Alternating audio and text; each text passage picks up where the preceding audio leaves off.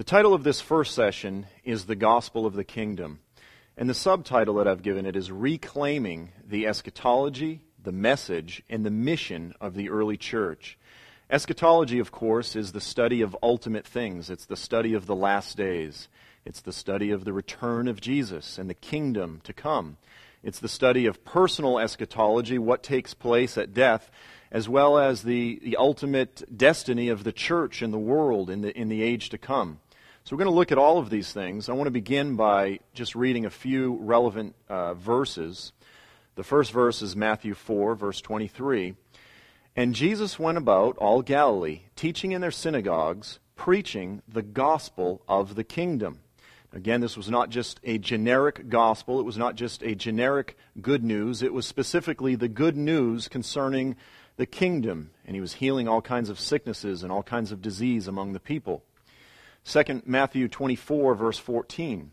And this gospel of the kingdom will be preached in all the world as a witness to all the nations, and then the end will come. Again, in the context of the last days, it is the gospel, specifically the good news of the kingdom, the message concerning the kingdom that Jesus said would be preached in all the world as a witness. So the purpose of this session first is to identify what the Bible means when it says the gospel of the kingdom. And when Jesus said, this gospel of the kingdom will be proclaimed, we want to identify that gospel of the kingdom, that which was proclaimed by Jesus and the disciples and the early church. Second, we want to identify and purge the modern gospel of any influence or corruption from the influence of Greek philosophy. It was the Greek philosophical worldview that was really the primary source of corruption and heresy in the early centuries of the church. And these Greek philosophical ideas significantly crept into the church, and in many ways they've remained with us to this day. Thirdly, we want to highlight the importance of embracing a proper biblical eschatology, particularly with regard to the world missions movement. It's essential that we determine our eschatology. If we want to be missionaries, it is essential that we get our eschatology down. And fourth, we want to articulate the biblical alternative to the Islamic vision of a caliphate. The Islamic caliphate, the Islamic government, essentially the Islamic eschatology, their vision of the Islamic kingdom, if you will. We want to articulate the biblical alternative to the Islamic vision. Okay, why does our eschatology matter? As evangelists, as missionaries, as those who are out to preach the gospel to Muslims, why is it essential that we get our eschatology down? Why does our eschatology matter? First of all, our worldview will determine our eschatology. We're going to unpack that a bit. And secondly, our eschatology specifically will determine our gospel, our primary life message as well as our mission. The gospel is simply the message that we're articulating verbally, that we're speaking, and then our life is the gospel that we're proclaiming with our actions and so forth. That's our mission. So let's unpack that a little bit, and we're going to unpack it some more as we move on. So our worldview, and when I say worldview, I mean a metaphysical worldview, what we believe specifically with regard to the totality of everything, of all of God's creation, the nature of God's creation. What we believe about these things will specifically determine our eschatology, and then our eschatology will directly affect and determine our gospel message. So in simple terms, what that means is what we believe about the future, what we believe about our own individual destiny and the destiny of the church and the future of this world will specifically determine our gospel message. So Jesus died on the cross for our sins, but unto what? What is the good news that we're proclaiming? This is essential that we get this down if we are moving toward or want to become an evangelist or a missionary. So, an unbiblical worldview will always result in an unbiblical gospel and mission. And much of the church today and down through history, and I understand this is a strong statement to make, but has held to an unbiblical or a partial gospel. They have held to an unbiblical eschatology, and as a result, to a degree, they have preached an unbiblical or an incomplete gospel. So, we're going to unpack this a bit now, embracing a biblical worldview, and we begin at the beginning. We begin with Genesis 1, verse 1. In the beginning, God created the heavens and the earth. So this is the totality of all things. God says, between the heavens and the earth, you have all of His creation. What is it that we believe regarding these things? So what we have is we have two opposing worldviews. We have a Hebrew or a biblical worldview, and this is a holistic worldview. It views all of God's creation in a holistic manner, and this is opposed to a Greek or a Platonic or a Greek philosophical or a Gnostic worldview. And the Greek philosophical worldview is dualistic. There is a harsh dualism to the Greek philosophical worldview, and again, we're going to explain what we mean by that. So first, the Platonic or the Gnostic worldview sees the nature of all things as such. You have the heavenly realm, which is the spiritual realm. And when I say spiritual, it's immaterial. This is according to the Greek worldview. So thus the classic idea of the ghost. You know, you can pass your hand through it. It's immaterial. In the spiritual realm, all things are immaterial, and it is essentially good. And then you have, again, this harsh dualism, and below you have the earthly realm. That's the physical, the material, the bodily realm, and that's essentially bad. It's essentially corrupt. Now, then you have the Hebrew or the biblical worldview. And the biblical worldview is simply this. You have the heavens above, and those are good, and then you have the earth below. That's also good. All things were created by God. Both heaven and earth are both good. The Hebrew, the biblical worldview, holds that the eternal purpose and plan of God is that the heavens, or the heavenly realm, which is spiritual and physical, that's above. And then below you have the earthly realm, which is both spiritual and physical, and that's lower. So you simply have two realms of existence. You have the heavens, which are above, and that is other than. It's other than the earthly realm, but it's above. And then you have the earthly realm, which is simply the plane that we're used to living on and dwelling on. But these things are not in conflict. You don't have one that is good and one that is bad. They're both good.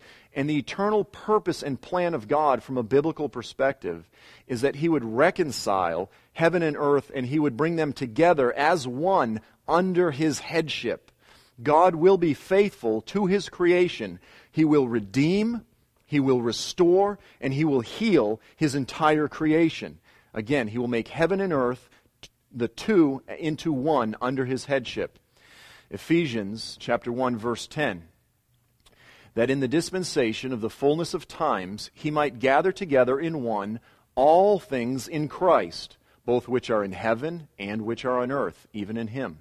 Again, so all things, both those which are in heaven and those which are in earth, in Christ. And then you have Colossians chapter 1, verse 19 through 20. For it pleased the Father that in Him, that's Jesus, all the fullness should dwell, and by Him to reconcile all things to Himself, by Him, whether things on earth or things in heaven, having made peace through the blood of His cross. Paul himself specifically warned against a Greek philosophical worldview. Colossians chapter 2, verses 8 through 10. Paul said, "Beware lest anyone cheat you through philosophy and empty deceit." Again, Greek philosophical worldview. According to the tradition of men, according to the basic principles of this world, not according to Christ. And then he throws this in. For in Him, in Christ, all the fullness of the Godhead dwells bodily. The point being that God Himself stepped down out of the heavenly realm and dwelt on earth. Now, the mystery of the incarnation, from a Greek philosophical worldview, is that the spiritual took on the flesh. That is not the mystery of the incarnation. The mystery of the incarnation is that God, who is the creator of all things, the God of the universe, condescended. It is that the almighty, transcendent God, He actually lowered Himself, He humbled Himself, He made Himself into the form of a servant. He made Himself a servant of us all because He loved us, even embracing death on a cross. The mystery of the incarnation is that God stepped down out of the heavenly realm and entered into the lower realms because He loves us. The mystery of the incarnation is not because, Spirit took on flesh. That is a false Greek philosophical sort of interpretation of the biblical doctrine of the incarnation. So in Hebrew, or biblical thought, salvation affects our whole being. So according to biblical thought, Jesus came not just to save our spirit or our soul, but He actually came to save our bodies as well. Both the earth, that's again the physical realm, as well as the heavenly realm, He came to save and redeem and restore all of these things. Now presently we possess the Holy Spirit, which is a deposit. It's a down payment or a guarantee of our salvation, of the resurrection of our body at the day of the Lord, at the day of resurrection. But again, our body, our soul, and our spirits will be saved, will be healed, will be redeemed, and glorified on the day of the Lord, or the day of resurrection. Biblical salvation, again, entails body, soul, and spirit. Romans 8, verses 23 through 24. Paul said, "And not only this, but also we ourselves, having the first fruits of the Spirit," again, this deposit of the Holy Spirit in us, "even we ourselves groan within ourselves, waiting eagerly for our adoption." We are now in the process of waiting for our adoption as sons, the redemption of our bodies. The resurrection of the body is the most consistent message throughout the New Testament of Jesus, the apostles. It is the day that it is the hope of the church. It is the day that we are all waiting for, when we will receive our adoption as sons fully and the full, complete redemption of our body. Now, the Greek philosophical or the dualistic worldview says this: salvation is the liberation of the spirit or the soul from the body. So it's the day when the spirit or the immaterial will escape from this rotting corpse, this shell. This body is essentially a mere shell. And salvation is when we can escape the shell and attain to this state of the spirit. There is no literal physical resurrection. So the Gnostic gospel says that the eternal purpose and plan of God is to rescue us from the wicked and fallen earth and take us to the spiritual realm, take us to heaven forever. Now, some of you will be familiar or remember the Heaven's Gate cult. This was an American cult, a UFO cult, that embraced a Greek philosophical worldview. And this is probably 20 years or so back now. And what these individuals did is, at the beck and call of their leader, their cult leader, they took cyanide-laced Jello shots, and they took the Jello shots, they put plastic bags over the heads, and they all committed suicide. And in the writings that they left behind, they explained that by doing this, they were attaining salvation. They believed that they were escaping these bodies, and they were attaining salvation. They were now free to be spirits. This is the result of embracing a false Greek philosophical worldview and the false Greek philosophical concept of salvation. Now, here's my question that I want to throw out. Do most churches today, prepare believers for the coming physical kingdom of God on the earth? Are the gospels that we hear preached from the pulpits most often preparing us for the age to come when we will have physical, literal bodies living under the headship of Christ here on the earth?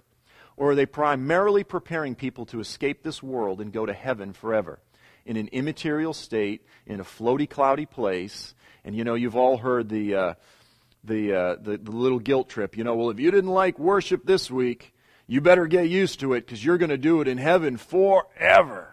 We've all heard these type of things. This is essentially the result of the Greek philosophical worldview as it's crept into the gospel. Now, for clarity, if we're to die today, yes, we will be with Christ in heaven. But heaven is a temporary realm. Heaven is not our eternal destiny. Our eternal destiny is heaven and earth together. Heaven and earth together with physical resurrected bodies. I'm the son of a fisherman, and I tell my dad, I say, Dad, in the kingdom to come, in the age to come, in heaven, according to the biblical definition, we don't just go and float around on the clouds in this nebulous state. I say, Dad, you get to go fishing. And he gets excited. This resonates with people. When I say to people, how many want to be part of the garden planning committee in the kingdom in the age to come? And they get excited. I say, you get to quit your job. You don't have to work for some narcissist anymore, some egomaniac. You get to be part of rebuilding the earth under the leadership of Christ. That is the good news of the gospel. That resonates with people because we were created by God to have a body, to dwell in a body, to dwell on the earth. Again, as it was in the garden, with God dwelling among man, together creating and growing and jobs and all sorts of the things that take place on the earth. This is what will take place in the kingdom. So now, interpreting biblical prophecy. We're moving into the realm of eschatology and how these things all tie together. There are really two primary approaches. You have the first approach, which is called preterism. Now, preterism essentially holds that biblical prophecy, or the overarching majority of biblical prophecy, is all history. And preterism stands in contrast to the other position, which is called futurism. And futurism essentially holds this, that the ultimate emphasis, that the primary burden of all of the prophets is the day of the Lord. The primary pole star of expectation and hope that all of the prophets, that Jesus, that the apostles, that they're all pointing to is the future day of the Lord. We have not experienced it yet. And so the biblical prophets, while they were speaking to the immediate circumstances of their day, or the near circumstances of their day, they were ultimately prophesying through those events, pointing to the day of the Lord, the return of Jesus, the day of the Lord, the day of judgment, the resurrection of the body, and the establishment of the kingdom of God on the earth. So futurism holds that the ultimate burden of biblical prophecy is the day of the Lord, the yet future day of the Lord. Again, preterism holds that biblical prophecy is largely history, much of it having been fulfilled in 70 A.D. with the events of the Roman invasion of Jerusalem and the destruction of the city and the temple under Titus, under Emperor Domitian. Preterists hold that much of the message of Matthew 24 and the book of Revelation, that these things are all now past. They are history. And we're going to unpack these things a bit more. Now, we have three views on the millennium, three views on the kingdom. What is the kingdom? And so under the preterist camp, you have really two views. You have amillennialism, and then you have postmillennialism. And then from the futurist perspective, you have premillennialism.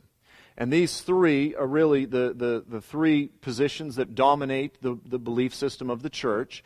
Again, amillennialists and postmillennialists largely hold to the idea that biblical prophecy is past, and then the premillennial perspective holds that the burden of the prophets, the apostles, it's all pointing to the future day of the Lord. We're going to unpack these things significantly. So amillennialism essentially holds this. Now, it's important to take note. Amillennialism has been the predominant eschatology of the church down through history. This has been the most widely held view down through history, again through the Catholic Church and largely even up till today. So you begin with the cross. Jesus came, He died on the cross, and then we are in the kingdom. The kingdom is now. This is amillennialism, essentially holds that when the Bible talks about a future reign of Christ on the earth, that these things are to be taken allegorically. They are speaking figuratively of the age of the church, that we are in the kingdom now, and then comes the final judgment, and we enter into eternity. That is the amillennial perspective. Now, the goals of amillennialism is to argue that the kingdom of God, again, is essentially spiritual and not physical. So when you look at the prophets and they speak of all of these very real, tangible realities under the headship of Messiah, those things are all to be interpreted allegorically or spiritually, that the kingdom of God is not a literal kingdom on the earth. And this is dualism. This is Greek philosophical dualism. This is not a holistic Hebraic worldview which says there will be a literal physical return of Christ and a literal physical resurrection of the body. It holds that are born again at the episode of being born again, that we have essentially been resurrected, that the resurrection has already taken place. Secondly, the goal of amillennialism is to argue that the church has replaced Israel. The church spiritually represents the kingdom of God here and now. There is no literal future kingdom wherein Jesus will rule the world from Jerusalem. This is supersessionism or replacement theology. The mission of the amillennialist, again, a very dualistic mission. You have the earthly mission, And then you have the spiritual or the heavenly mission. The earthly mission is to make this world a better place. So the mission of the amillennialist is to try to do good things, to be a good Christian, to make the world a better place through godly principles. And there's no real basis for honoring creation because ultimately creation will be destroyed and we enter into the eternal realm. But these things will pass away. So we can preserve it for now, but ultimately this is a sinking ship. And then you have the spiritual mission, which is to save the human soul in order that it can go to heaven forever, in order that we will go to a spiritual heaven forever. So you see the dualism. Earth is a temporary realm of existence.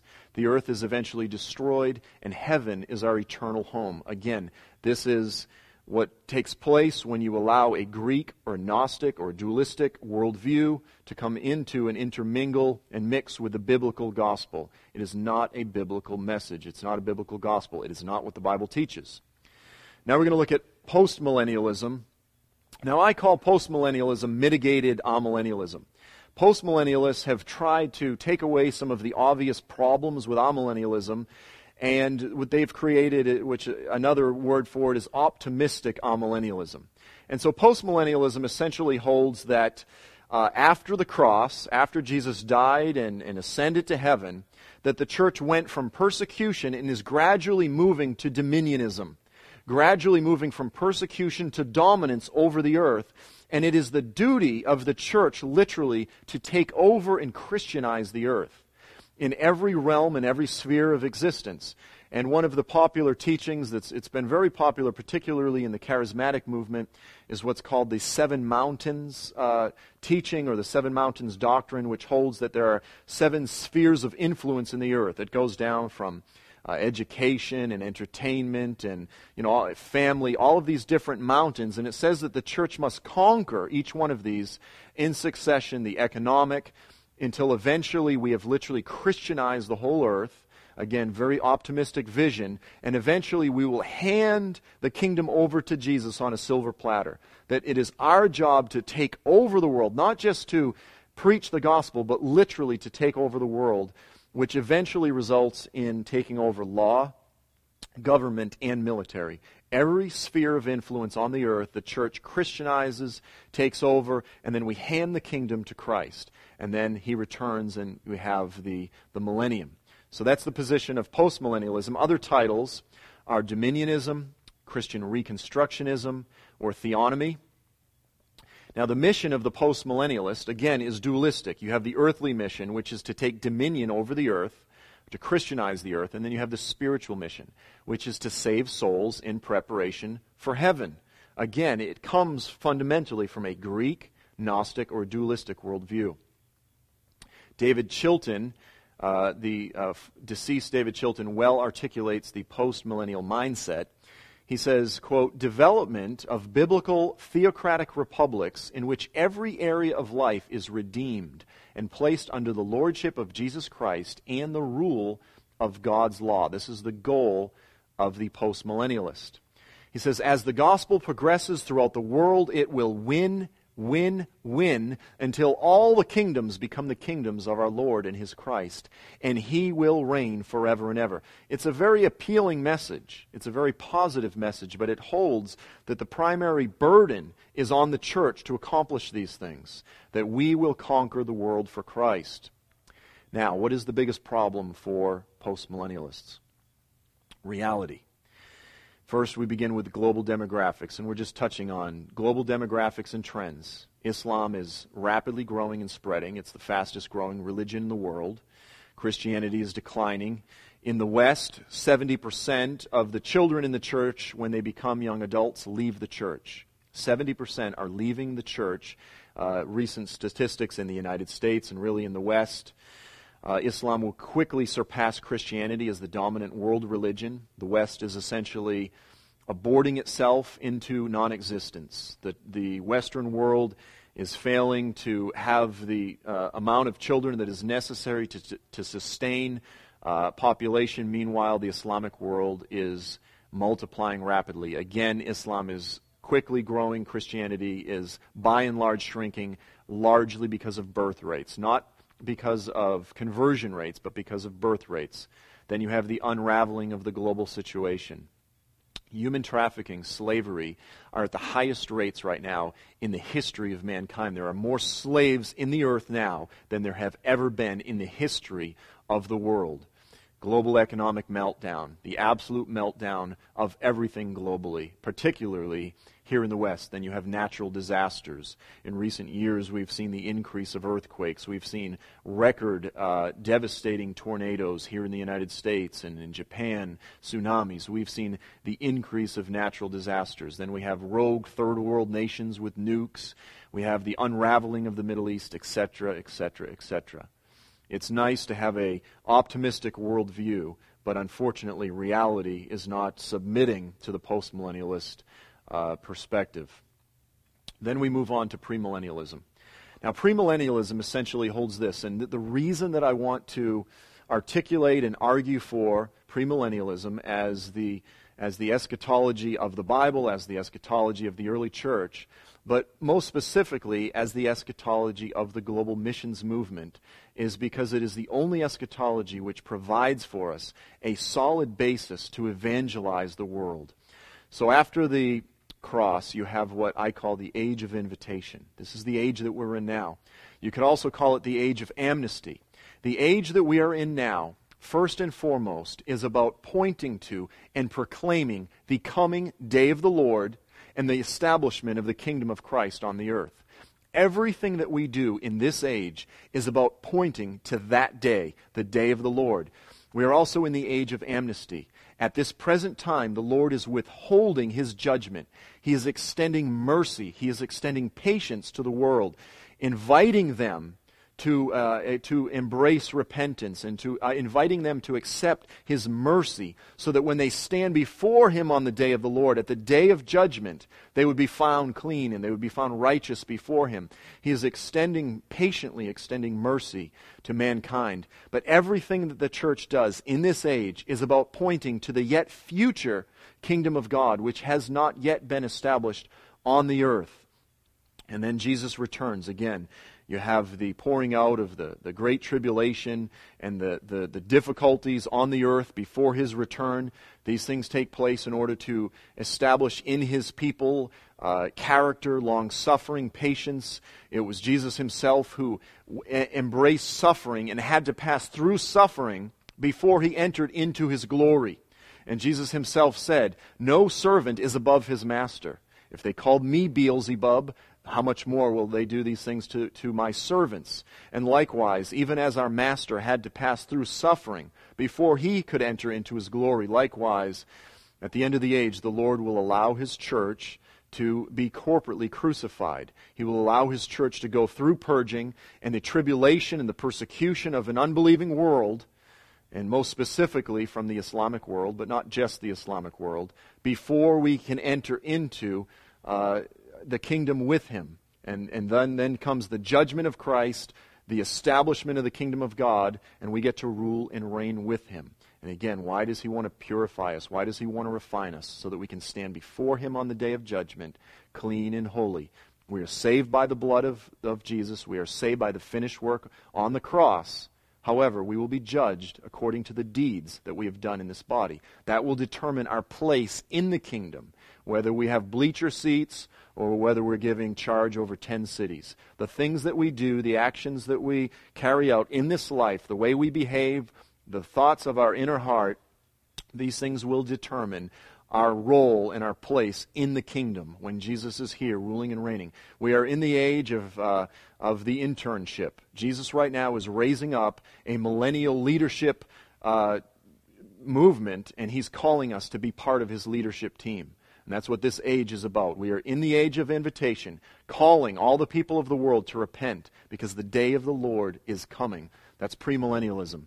And then at the end of this 1,000-year reign of Christ on the earth, you have the final judgment, and then we enter into the eternal state. So, the mission of the premillennialist, again, is to preach the gospel of the kingdom. It is to preach the good news that there is a kingdom that will come on the earth. that will crush the corrupt, unrighteous leaders and governmental politicians throughout the earth that are oppressing the poor and exalting themselves and building their own kingdoms for their own glory, for their own self-exaltation at the expense of the oppressed of the earth. He will crush them throughout the earth. He will replace the leaders of the earth with righteous leaders that he's chosen from among his people. And the mission of the premillennialist is to demonstrate with their lives the nature of the coming kingdom. So this is our mission. This is everything that we do as premillennialists is filtered through the lens of pointing to the kingdom. So we pray for the sick. Why do we pray for the sick? So that the Lord would bear witness to the gospel message that we're proclaiming, and then He would heal the sick as a testimony and as a pointer to the nature of the kingdom in the age to come. Because in the kingdom, everyone's getting healed. But see what happens, and often, for instance, in the charismatic churches, we try to take all of the promises of the kingdom and say that they are now. So yes, in the kingdom, everyone gets healed. But when we tell the sick person that Jesus died on the cross for your sins, and you are absolutely 100% guaranteed as a result of what He did to be healed now, and then if you don't get healed, then either you don't have enough faith or you have secret sin in your life. And we put sick people through hell, as opposed to saying sometimes the Lord heals, and sometimes in His sovereignty He doesn't. And that's up to Him. That's up to His sovereign will. But He heals people in order to bear witness to the reality and the character and the nature of the kingdom that is about to break forth on the earth. Because in that age, everyone gets healed. We minister to the poor and the oppressed. Why? Because we are pointing to the nature and the character of the kingdom of the Messiah that's going to break forth on the earth.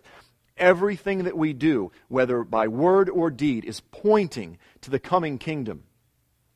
And then again, we prepare and we order our lives according to the reality of the coming kingdom. This is personal discipleship. We are preparing ourselves to be part of Jesus' kingdom leadership team. And then again, we disciple others to do the same. So premillennialism versus dominionism, you have individual discipleship. The premillennialist is focused on individual discipleship. We change society one heart at a time.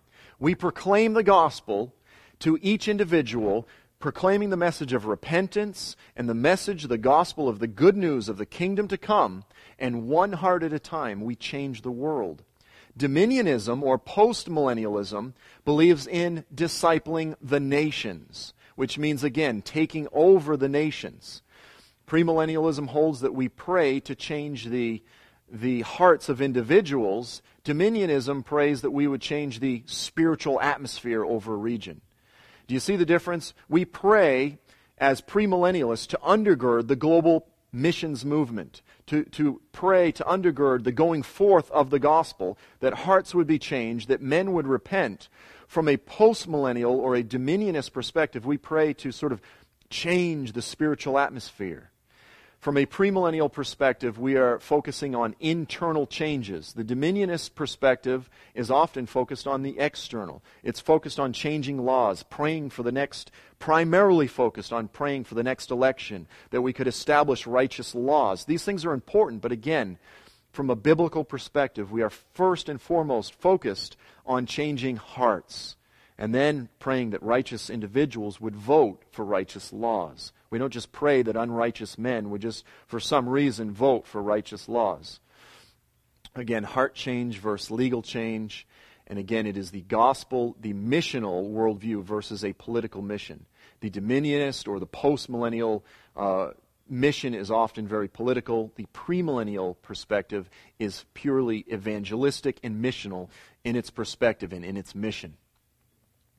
Millennialism throughout church history, again, a very broad, a very sweeping overview of the changes in eschatology down through history. In the first century, you had the Jewish position. This was premillennialism. This was clearly far and away, when you look at the eschatology of, yes, the apostles in the New Testament, but also the earliest of the church fathers, they were consistently premillennialists. And again, because this was the Jewish position, just a very earthly worldview. After the 3rd century, as a result of the Greek philosophical worldview, primarily out of the city of Alexandria, you had You had various early church fathers that were really making a deliberate effort to intermingle the biblical message with the Greek philosophical worldview and with Neo-Platonism. And Alexandria was really a hotbed and the home to a lot of this worldview.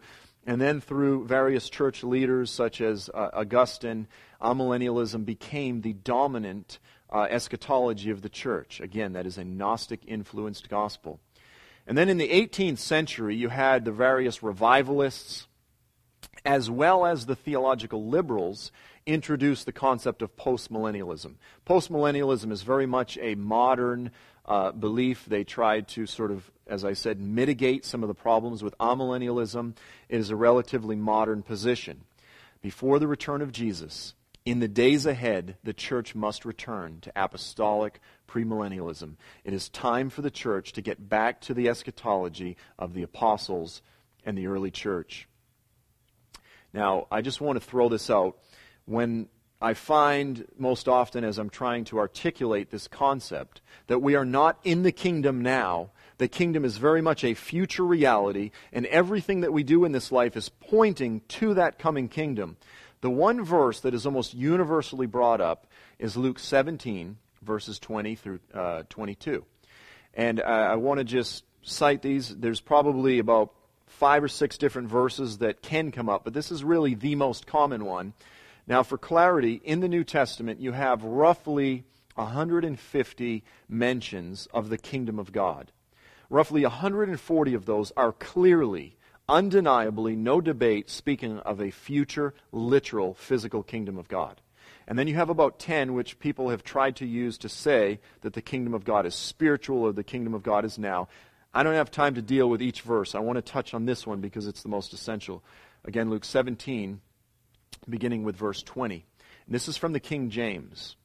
And when he was demanded of the Pharisees when the kingdom of God should come, he answered them and said, the kingdom of God cometh not with observation, neither will they say, Lo here, or Lo there, for behold, the kingdom of God is within you. So people often say, well, wait a minute, the Bible says the kingdom of God is within you. Here's the problem. On this one verse, the King James really has a terrible translation. And when you look at virtually every other Bible translation out there, you'll see that there's a much different meaning. But I find that even these other translations don't fully convey the point that Jesus was making. So now let's look at the same verse from the RSV. I'm just going to jump toward the end of the verse. The kingdom of God is not coming with signs to be observed, nor will they say, Lo, here he is, or there. For behold, the kingdom of God is in the midst of you. So essentially what Jesus was doing, what he was talking about, is in the context of the first century. Most of the Jews were looking for and awaiting an insurrectionist movement. So Jesus said, look, if you hear news or you hear word that there's a gathering out in the desert, and there's a group of people that are getting ready to take over the kingdom for the Messiah, or there's a secret meeting in the inner rooms, the Messiah is here. He says, pay no attention to them, because listen, when the kingdom of God comes, it will be obvious. This is not something that's going to come subtly or secretly, or that you're going to wonder, is the kingdom of God here or not? He says, no, for behold, the kingdom of God will be in your face. I mean, it's actually a very good It's a very good paraphrase of what Jesus was saying. The kingdom of God will be in your face. It will be all around you. It will be undeniable. And he used other references to make the same point. In verse 22, he said this, the time is coming when you will long to see one of the days of the Son of Man, but you will not see it. People will tell you, there he is, or here he is. Don't go running after them.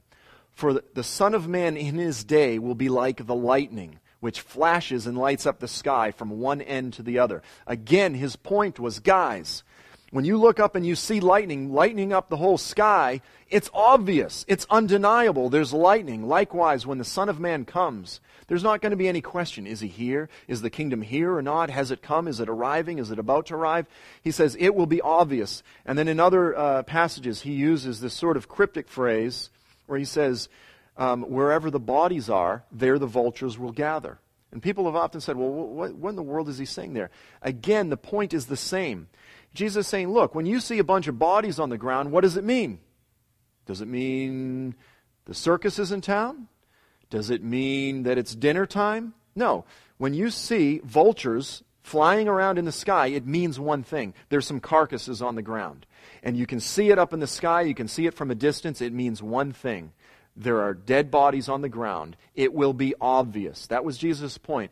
He didn't say the kingdom of God is within you. The kingdom of God was not some mystical spiritual reality. Yes, the Holy Spirit is in us. That is the deposit that He has given us, the down payment, guaranteeing that we will be resurrected on the day of the Lord. But the kingdom of God is not some invisible, immaterial reality. It is a very real, tangible, biblical, Hebraic, earthly kingdom when in heaven and earth will become one.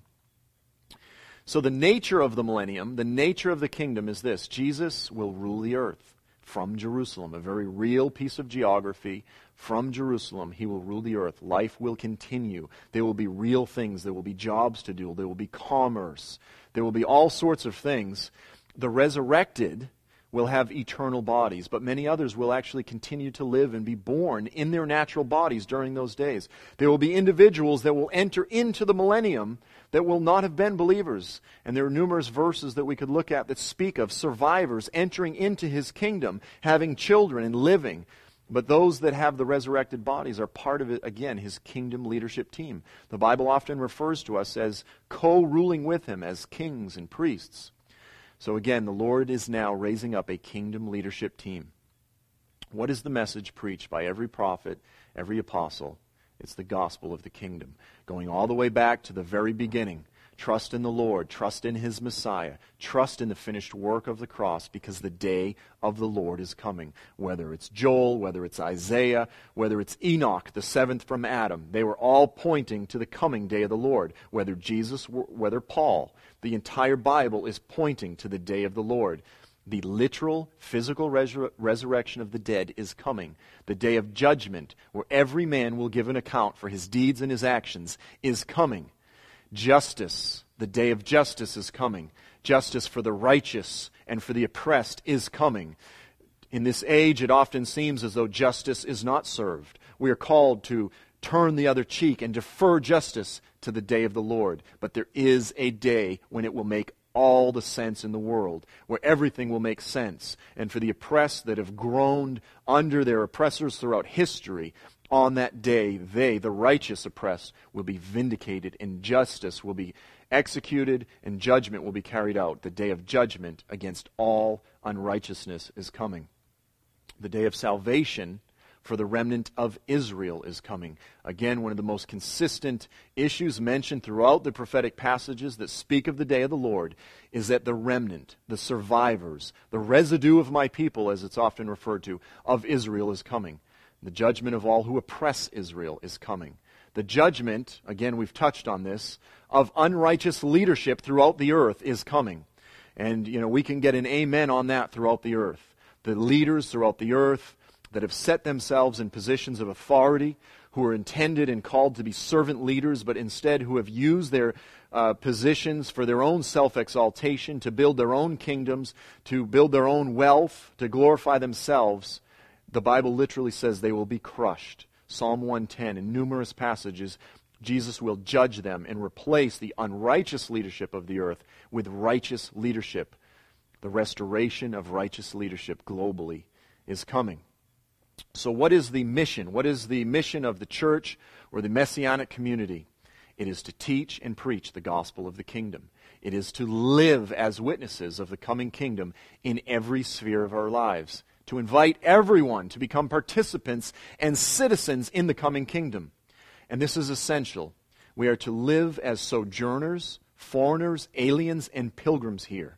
Which means that this age, this world that we're in, this present system, is not our home. We are passing through. We have a kingdom, but it is not now. The problem with kingdom now theology, dominionism, postmillennialism, amillennialism, that holds that the kingdom is now and that this is all there is, that it's impossible to truly embrace a pilgrim identity. Within that construct, if the kingdom is now, how can you say that you're just passing through, unless you say, well, I'm just passing through until I go to heaven forever? Again, a Greek philosophical false worldview. We are to eagerly await and prepare for the coming kingdom and the redemption of all creation. When Jesus comes, he will establish his kingdom on the foundations of righteousness that have been established now. So it is not an abandonment eschatology. We are working to establish righteousness now so that those things will be built upon, but ultimately aware of the fact that we are aliens and foreigners here. We are to exemplify the righteousness of the coming kingdom with our lives. And again, we touched on this earlier. We are to fight for justice with regard to the oppressed, the forgotten, the rejected, the abandoned, the defenseless, the orphan, the widow. Why? We are to do this as a demonstration of the nature of the kingdom that is coming. We are to pray for the sick so as to demonstrate, to give a foretaste of the full healing that will be freely available in the coming kingdom. And then, if so honored, and this is essential, if we are individuals that are moving toward giving ourselves to reaching out to the Islamic community, then we need to recognize that if we are so honored, we are called, as followers of Jesus, to embrace martyrdom. Martyrdom is the ultimate, quintessential expression of bearing witness to the coming resurrection of the body and the kingdom of the Messiah. Again, in Greek, martyr is simply witness. The word martyr just simply means a witness. Now, obviously I'm in the United States right now. The American gospel, and largely the Western gospel, is very much the health and wealth gospel. We have absolutely, as a church, lost the first century theology of martyrdom. And largely because of bad eschatology, largely because of preaching a false gospel, we have lost that New Testament theology of martyrdom. And again, in the context of premillennialism, martyrdom is the ultimate example of success. And in fact, the mark of success of any church that is truly giving itself to discipleship is the measure to which it is producing righteous, loving martyrs. And that has always been the biblical standard. Those that are laying down their lives, either in death or in life, embracing the cross, having in themselves the attitude of Christ, even to the point of hating their own life in order to bear witness to the reality of the kingdom of Christ that's to come. We are not afraid of dying. We are not afraid of temporarily losing this body because we believe fully in the physical resurrection of this body. The church, as I said, needs to reclaim and return to the New Testament apostolic theology of martyrdom. I have a friend that was in my home group that meets at our home who recently went on a short-term missions trip to India. And when he got there, his name is Daniel, there was an Indian man that walked right up to him immediately. As soon as he walked into the church, he got in his face and he said, "You're from America." And Daniel said, "Yes." And he said, "American Christianity lied to me." He already had tears in his eyes. And my friend said, "Okay, I don't disagree with you, but go ahead." And he said, "American televangelists, American Christian TV told me," he named names. He said, "They told me that if I converted to Christianity, I would be healed, I would be healthy, I would be blessed, I would be wealthy, and that life would go good for me. They taught me this message on TV consistently, and I believed it, and I converted to Christianity. And they slaughtered my family. They killed my wife, and they killed my children." And he's saying this with tears in his eyes, looking at my friend Daniel, and he didn't know what to say, and he said, "But listen," he said, "I turned to the Scriptures, and I discovered the true faith, and I forgive you Americans for preaching a faith without the cross. I forgive you for preaching a false gospel." If we are to be individuals that desire to preach a true gospel, to reach the Islamic world, we have to abandon the American gospel, the health and wealth gospel. We have to return to the first century gospel that was embraced by Jesus and the apostles and all the prophets, because the American gospel it's being spread throughout the world. We're beaming it everywhere. And the oppressed of the earth, the persecuted of the earth, don't resonate with it one bit. I want to read Matthew chapter 10, verse 16. This is, if we're to be missionaries to the Islamic world, this is a verse that we should all memorize. Jesus said, "Behold, I send you out as sheep in the midst of wolves. Therefore be as wise as serpents and harmless as doves. Verse 24. A disciple is not above his teacher, nor is a servant above his master. In other words, guys, if they did these things to me, don't think that you are going to be exempt. He says it's enough for a disciple to be like his teacher and a servant like his master. If they called the master of the house Beelzebub, how much more will they call those of his household? Therefore, do not fear them. Verse 28, do not fear those who can kill the body, but cannot kill the soul. Rather, fear him who is able to destroy both soul and body in hell. Again, if we are to go to the Islamic world, if we are to be individuals that are thrusting ourselves as arrows into the heart of the Islamic world, we should memorize this verse and to take it into deep consideration. For postmillennialists and amillennialists, martyrdom is essentially a temporary loss. We lost this battle, but we know eventually we win the war. But there's no real context philosophically to understand martyrdom. It's a loss. It is not a victory. For New Testament premillennialism, martyrdom is the greatest victory imaginable. It is the ultimate expression of bearing witness to the resurrection of the body and the good news of the kingdom to come. For the post and amillennialists, because the kingdom of God is now, it is impossible, as I said earlier, to maintain a genuine pilgrim identity. Just passing through. Whereas with the premillennialist, we are living in a foreign kingdom. We are awaiting another kingdom, a better kingdom. And just lastly, I want to touch on the subject of martyrdom in Islam. If we are to recover a New Testament theology of martyrdom, then Islam and that New Testament theology of martyrdom go together like hand in glove. The Bible calls all faithful believers to bear witness even unto death. And then you have this meat grinder, if you will, called Islam, which often leads its adherents to kill Christians. Again, Islam and a New Testament theology of martyrdom go together like hand in glove. And if we are to enter into that world, we need to consider and carefully weigh our decision and make sure that we are aware of what we are getting ourselves into. And if we are not ready to give our lives, literally even our families, as martyrs, then we may want to reconsider being a missionary to the Islamic world. Jesus commanded us to carefully consider these things, and He commanded His followers not to love their lives, even unto death. Jesus commanded us to have that attitude. Jesus said, in fact, this is John 16, verse 2, a time is coming when those who kill you will believe that they are offering God a service. These individuals will have a system of theology which will lead them to literally believe that when they kill people, they are actually offering God a service. And then it says this, they do these things because they do not know the Father and they do not know me. They do not know the Father, they do not know the Son. There is no God other than Allah, not Yahweh, the God of the Bible, and Muhammad is the final messenger, not Jesus. They deny the Father, they deny the Son. We're going to touch on that in some further sessions. Luke 14, 26 through 27, if anyone comes after me and does not hate his own father and mother and wife and children and brothers and sisters, yes, even his own life, he cannot be my disciple. Whoever does not carry his own cross and come after me cannot be my disciple.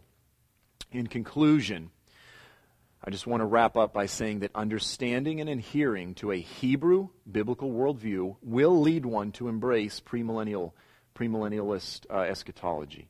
If we adhere to a Hebraic as opposed to a Greek philosophical worldview, we will be premillennialists.